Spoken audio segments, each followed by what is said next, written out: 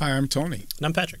We want to welcome you to another discussion from Cave to the Cross Apologetics, and we're working our way through How to Be an Atheist by Mitch Stokes, and we have gotten to the 8th chapter where he talks about, he's in the section on science. Right. And this is he says, the current crisis. So last time we talked about this issue of realism and instrumentalism in science and how they worked, and he suggested that from an instrumentalist perspective. In fact, he says, in the last chapter, we consider reasons to think that science might not tell, he tells us, the sober truth about the world beyond observation. So that would be an instrumentalist perspective, right? Instrumentalist says, we don't care about the truth just as long as the theory works, right? That's the kind of They're the opposite of Tom Cruise and the courtroom scene. Yeah. I want what works. Yeah. That's the Jack Nicholson approach. That's right.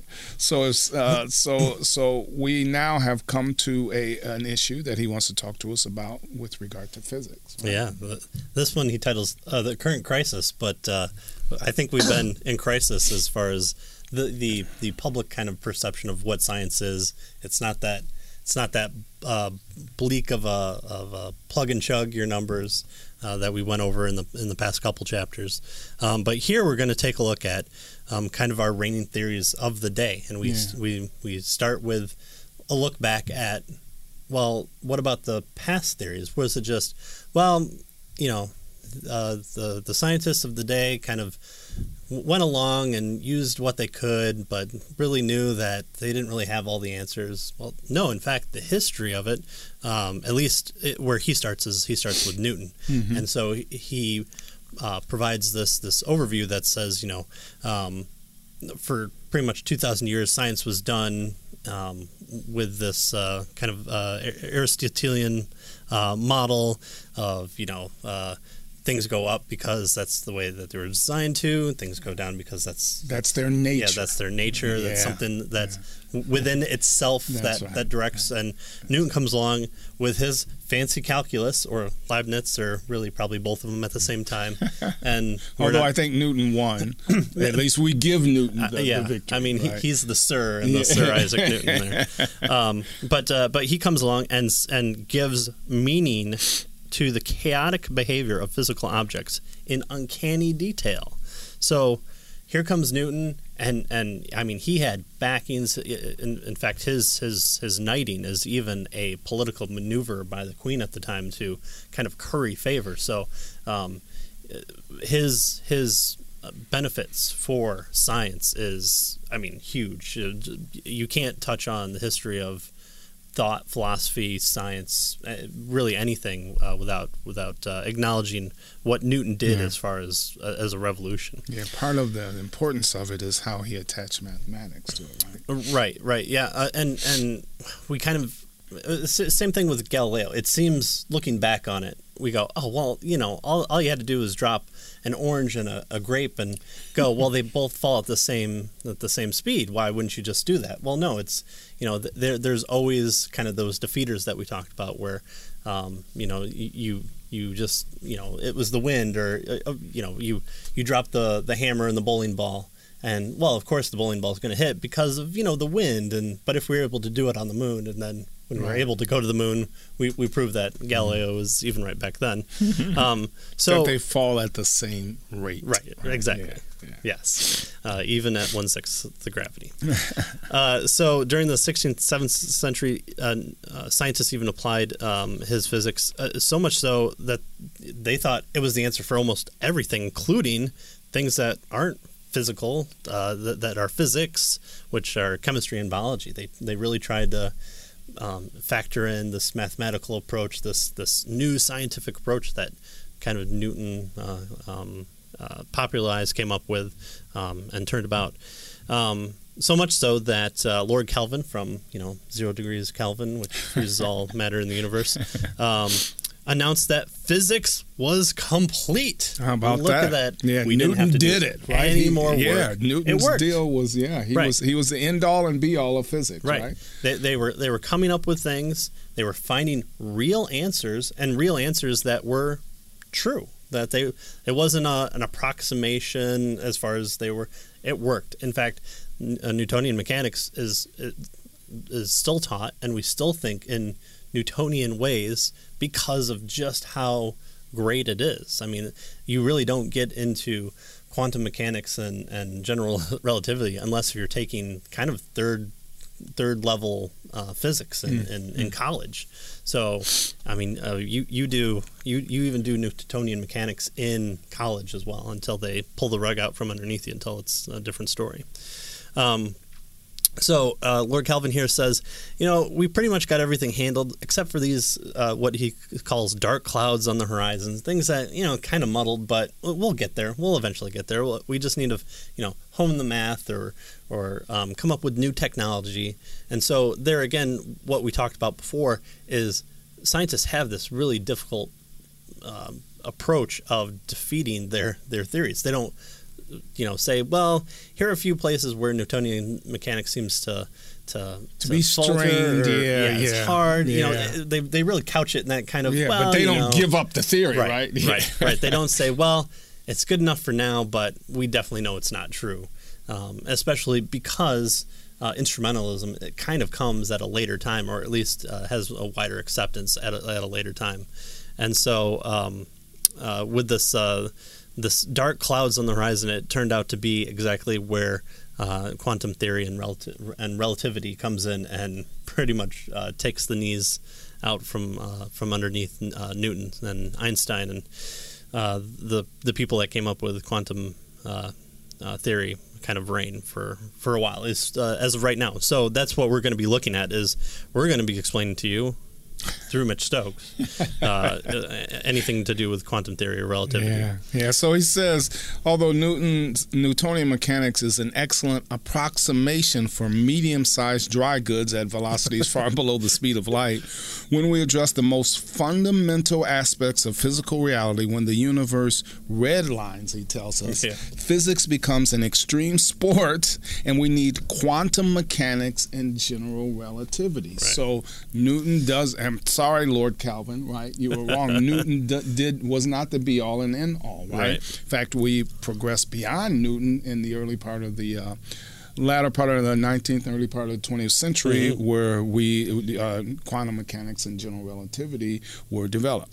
He says both of these, though, they need one another. Neither of them, notice this, neither of them can account for physical reality alone. Right? So neither quantum mechanics nor general relativity can work on their own. So quantum mechanics talks about the very small, right? General relativity talks about the large, and the very large, and even medium sized. Newton is okay for medium sized stuff, right? But when you get beyond that, or you get way, or in terms of very large, like black holes and all that kind of stuff, Stars, and you get below that in terms of these quantum particles, Newtonian physics fails us. And so we have these two theories now that work for different aspects of reality, right? But the problem is, and he calls this section in the book a strained relationship, right? So again, look back at what Calvin is saying, what Newton probably understood is, hey, he was a little bit probably on the spectrum, but he probably thought, I finally cracked this code with this calculus deal. And so this dark clouds thing, it's there, but we're kind of treating it as we'll eventually get there. We're in the early stages. We're now in that period of, we got it figured out. Look, we've got the atom bomb, we got the computer chip. We're able to photograph with mathematical certainty a black hole. We're able to test the bending of light in gravity. This is amazing. But here, as you're saying, the two are diametrically opposed to each other, but we kind of consider it as science. It's true. It works. It's the truth. We've got there. It's just we kind of got to work out the middle. So it's the opposite of what Newton is. So maybe the next one will factor in all three. So he tells us our two pillars, that is quantum mechanics and general relativity, are logically incompatible. right, with one another. And so at least if that's the case, then at least one of them has to be wrong, right? I mean, if they're logically, they tell us different stories, he says, about the unobservable world, right? So, so although, they both work within their domains, they don't work when you try to apply one in the domain of the other. Right. And so we know that one, either they're both, wrong, or at least one of them is wrong, and we have to figure out a way to make these things work together, right? So he says, though, but he tells us few outsiders have heard of the irreconcilable differences between general relativity and quantum mechanics. And then he quotes Brian Greene here. He says, in all but the most extreme situations, physicists study things that are either small and light, like atoms and their constituents, or things that are huge and heavy, like stars and galaxies, but not both, right? This means that they need use only quantum mechanics or only general relativity, and can, with a figurative or flirtive rather glance, shrug off the barking admonition of the other, right? So I'm focusing on quantum mechanics, you're focusing on general relativity, and they work in the areas that we're trying to focus on, right? Either quantum mechanics with its very small atoms and all of those little subatomic particles and that sort of thing, or the very huge and heavy stars and galaxies that we work general relativity in. But and so mine works, right, and yours works, but not together. Right. And for 400 years, we've been teaching elementary to college-age students the middle, and so everyone's able to do that old Newtonian mechanics, and so the medium kind of gets lost in it because everybody can do that. So that's not the cutting edge of science. You have to be able to come up with weird equations with letters instead of numbers. So he tells us that physics needs a theory that can combine or unify these disparate phenomena. For example, there are physical situations where physicists would really like to use both theories simultaneously, right? But they're not able to, right? For instance, for extreme physical situations that are both massive and tiny. Well, you need to use both of the theories in those types of situations, but we're not able to because the two theories are incompatible, right? So when the mass of a star, for instance, or a universe is packed into a volume smaller than an atom, we have to take gravity into account along with quantum effects. So there, again, is an example where we need both of them, and we're unable to do it, right? We need we might say, a quantum gravity theory that we don't have. Right. So the idea here is we need a unified theory. That's the search right now that we're going through. And we don't have a unified theory. And so physics, as a result of that, is incomplete. Right? It's incomplete.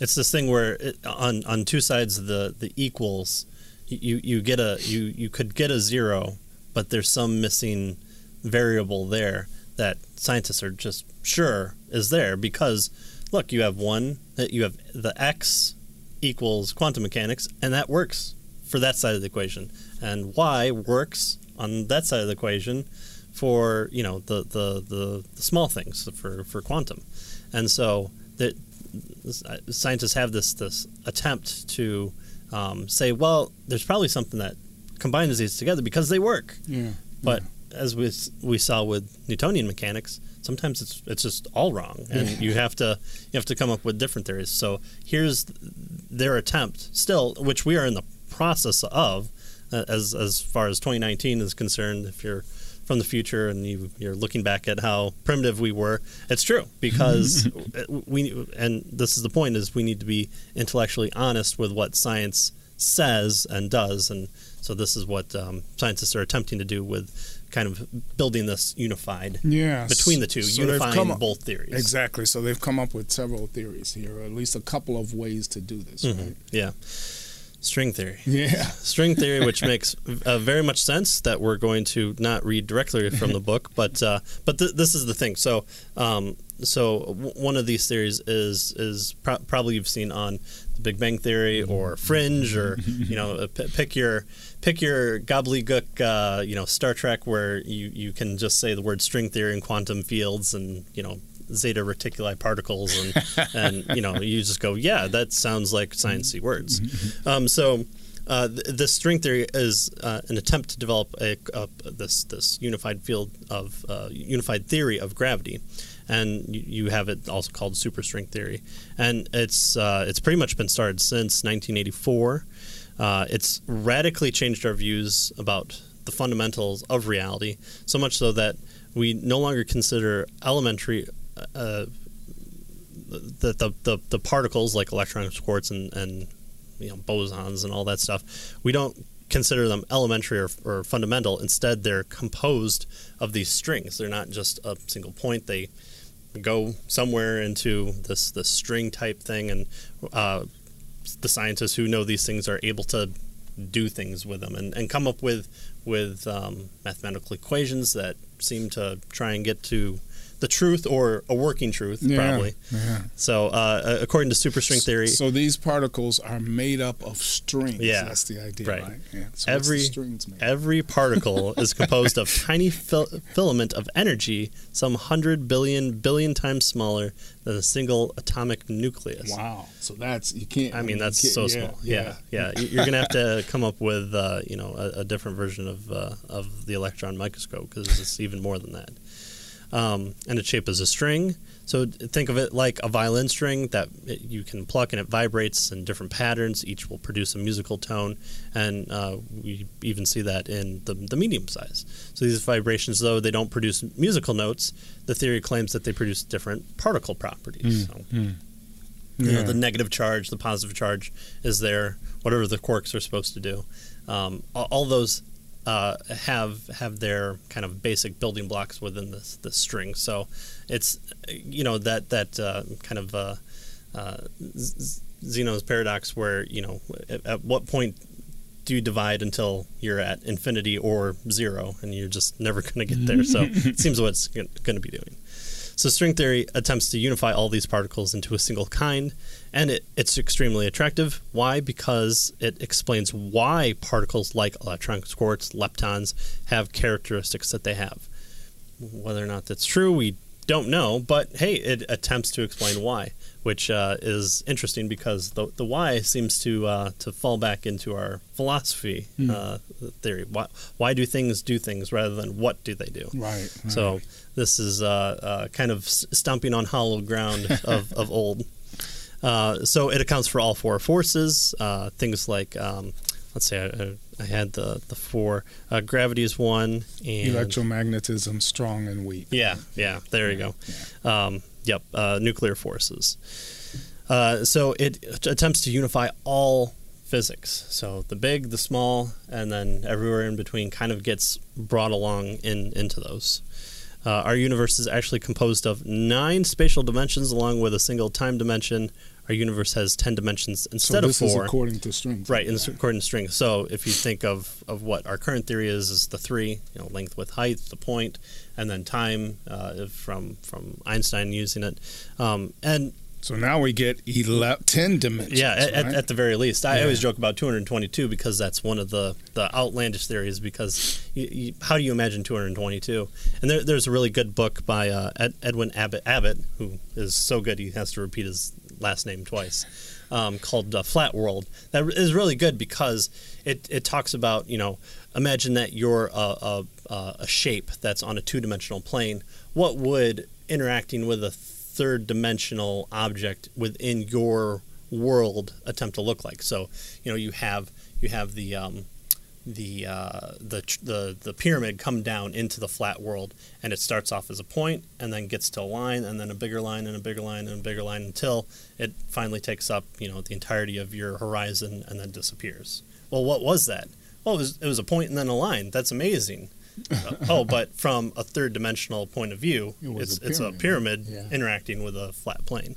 So that's a really good book that that kind of says, okay, well, why should we take 9 dimensions as, able to be thought of? Well, it's because you exist within the 3 dimensions that you experience. And so how do you get outside that? And so for people who kind of scoff it off like I do, there's always that book that makes you go, okay.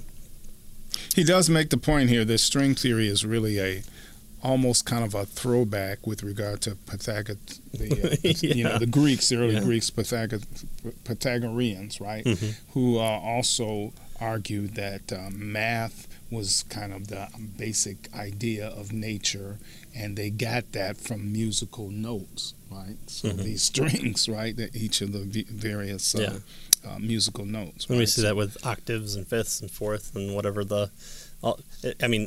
Einstein, as a hobby, played the violin, and there's probably a good story within that to harken back to Pythagoras and his point. So we've come full circle. Yeah, right? full back string circle. To Pythagorean theory.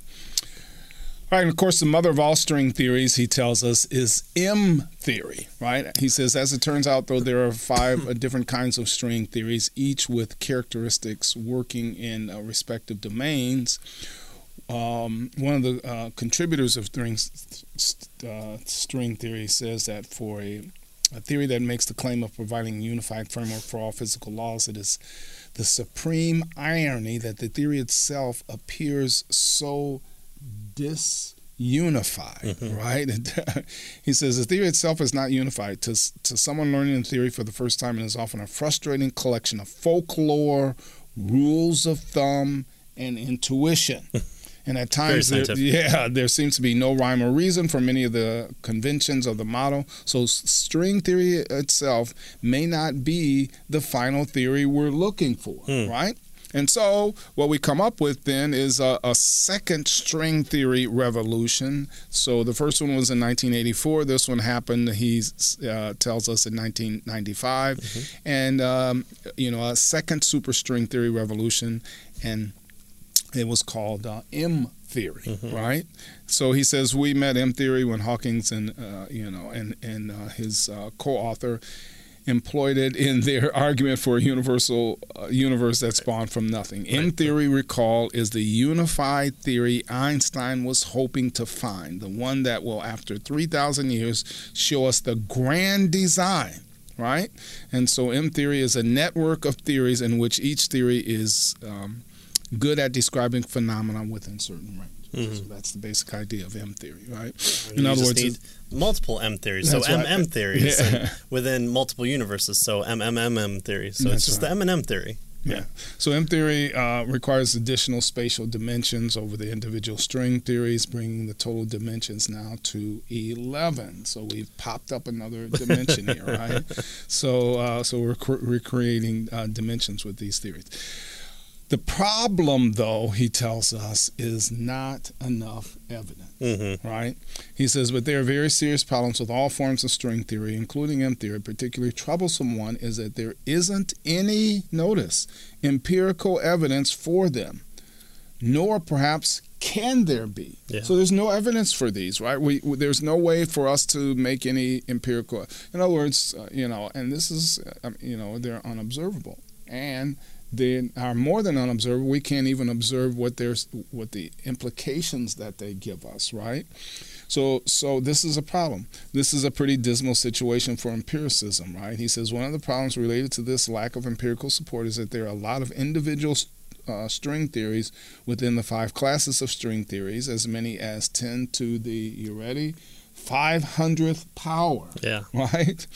And this is one of those cases where more isn't better, right? Yeah, it's like golf score. You want to get to 1. So string theories that we know how to study are known to be wrong. That's the problem. And those that we cannot study are thought to exist in such a vast numbers that no conceivable experiment could ever disagree with them all.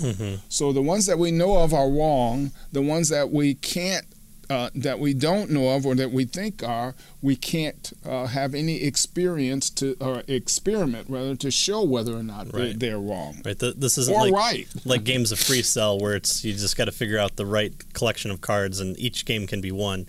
10 to the 500th power is 10 or 1 with 500 zeros next to it. Yeah. That's a large number, so much so that Google wouldn't even name its next search engine after it.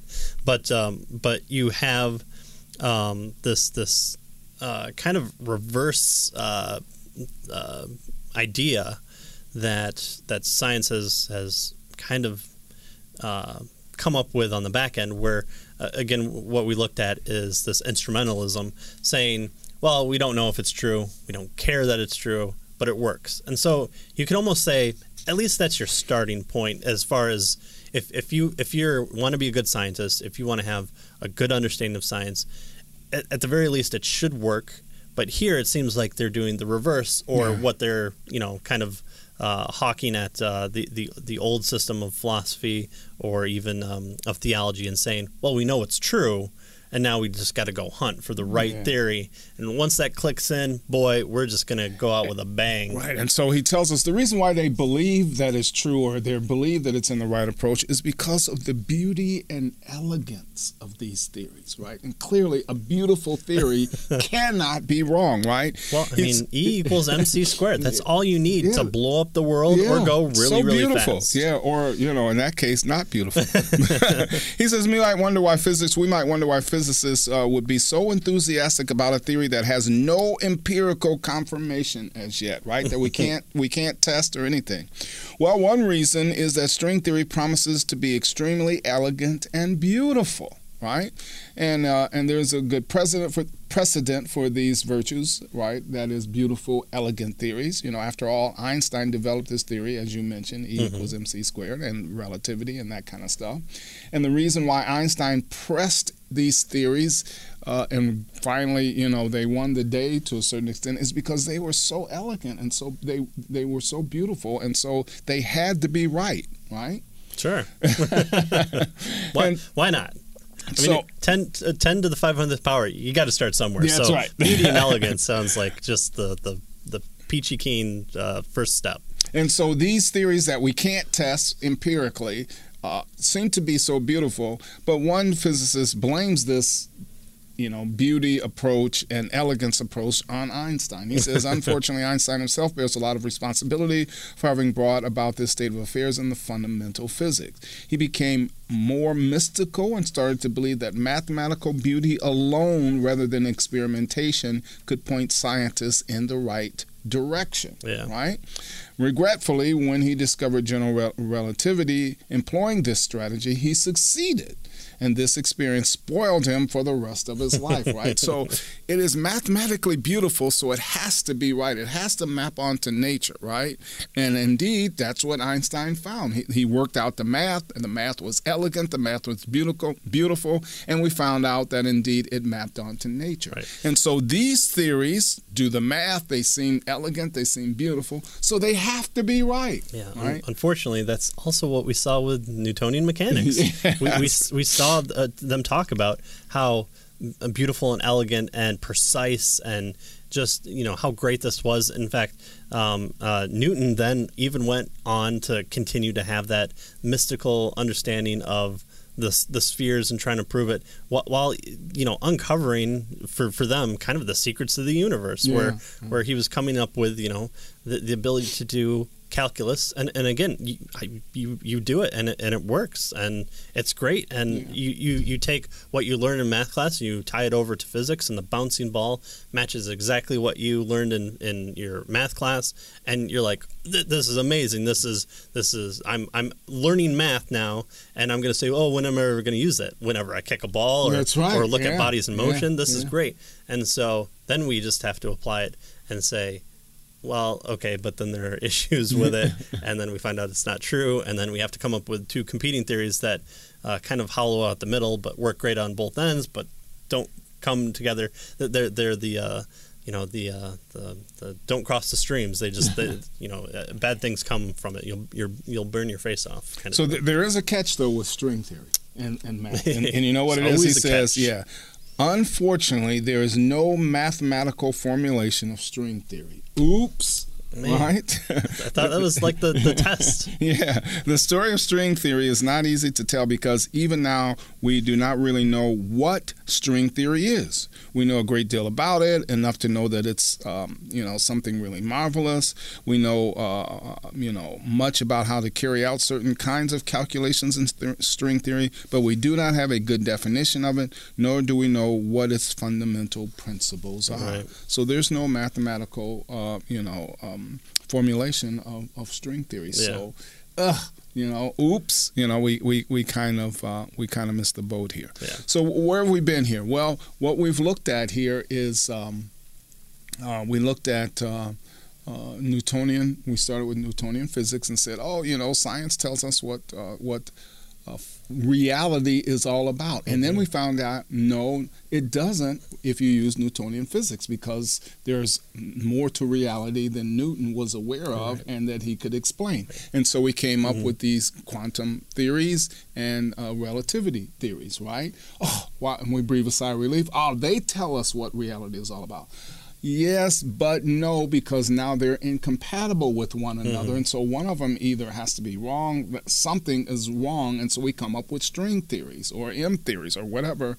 But there's problems there. They're untestable. We don't have the math for them, so they don't tell us what reality is all about. So physics is a science that's supposed to tell us what reality is all about, and we still don't know what reality is all about, ultimately, with regard to these various physical theories, right? And so he says, we have decent reasons for thinking that our two best theories, general relativity and quantum mechanics, are false in important ways, and that the best candidates for replacement theory, string theory and M theory and that sort of thing, are untested and maybe untestable.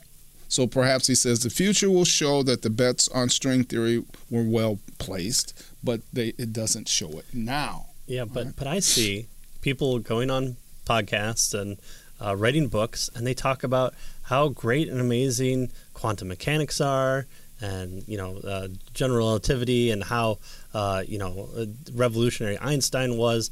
But they're also very coached in never saying anything bad about this. And again, this is the kind of the attempt for science to kind of codify itself as the arbiter of truth. And when I say science, I of course mean scientists who have their own flaws and worldviews and objections to other people's worldviews that are attempting to kind of take the narrative and say, yes, it's hard, but look, we're really smart people, and we've done things like double slit experiment, but this is what it really means. And here's we are able to bend light, and we're able to predict a black hole just from the math, and all these things seem to work.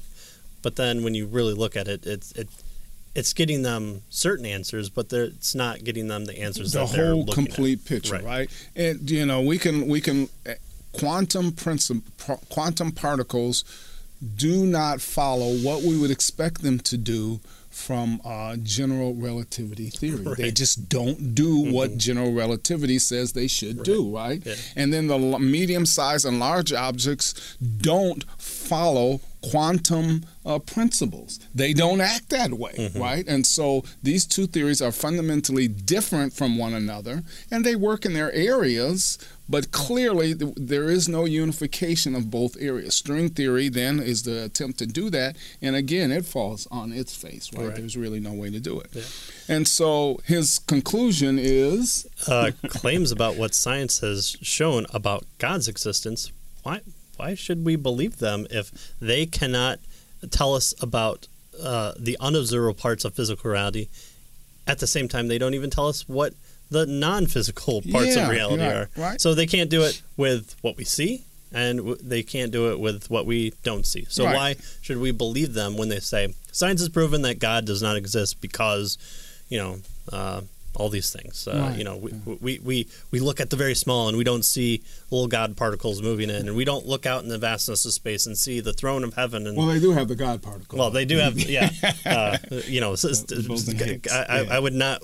They better hope God's not there, because I'm pretty sure he has the best lawyers in the universe, and, you know, co-opting his name. But so, so if we have reason, he says, to be skeptical about what our scientific theories tell us about the unobservable parts of physical reality, right? Like, wait a minute, we're not sure what that's like. Why would we believe what they imply about non-physical reality, that God doesn't exist and that sort of thing? If you don't get it right, or if we have reason to be skeptical in this area where you're supposed to be the expert and tell us exactly, then in this other area, why would we, you know, as good skeptics, that is, sober skeptics, why would we believe you in this other area that you don't even deal with? Right. So that's the whole point of this chapter, is why did we learn about string theory? Because string theory, quantum mechanics, you know, superstring theory, all the M theories, all those are, as of 2016, at the time of the writing of this book, are and have been the best attempts to answer the physicalness of the entire universe. And so when you have then scientists scoff at, you know, whether or not there's a God, well, they can't even tell you what's happening at you know, if they're at the one end, they can't tell you what's happening at the other end, and they can kind of tell you what's happening in the middle, but then they have to refer back to a guy whose theory they supplanted with their own theory, and they just don't kind of tell you this. They're not being intellectually honest about what science actually says. So that's why we've looked at why actual science is hard, why real science is hard. We looked at you know, the different points of having arguing with success. Well, it just seems to work. In here, it's not even working. It's, you know, they come up with things that kind of work within itself, but you kind of have to coach it with, you know, the mysticism, the you know, good practices, and you know, shaking the rabbit's foot over it and hoping that, you know, the counterspin of the other arm. Yeah, you know, we're just going to devolve back, and we're going to find out animal sacrifices does the work.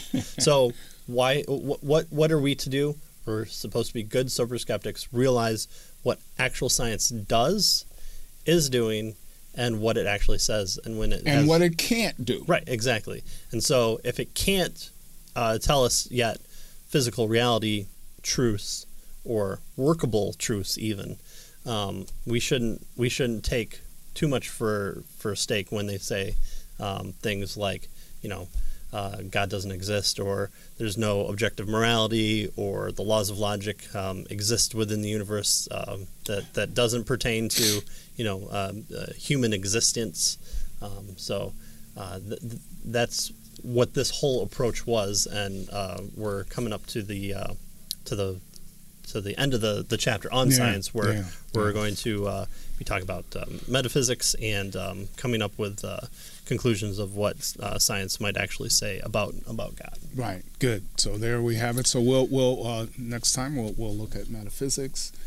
Because you know, that's, and see where we go from there. Mm-hmm. Yeah. So as always, we appreciate all the subscriptions that have been happening. Probably in a couple more episodes, we'll have a special treat for you that is interesting, that we got to take part in, and we ask that you just continue to keep liking and watching and commenting. We really appreciate it. So thank you, and we'll see you next week. See you next time.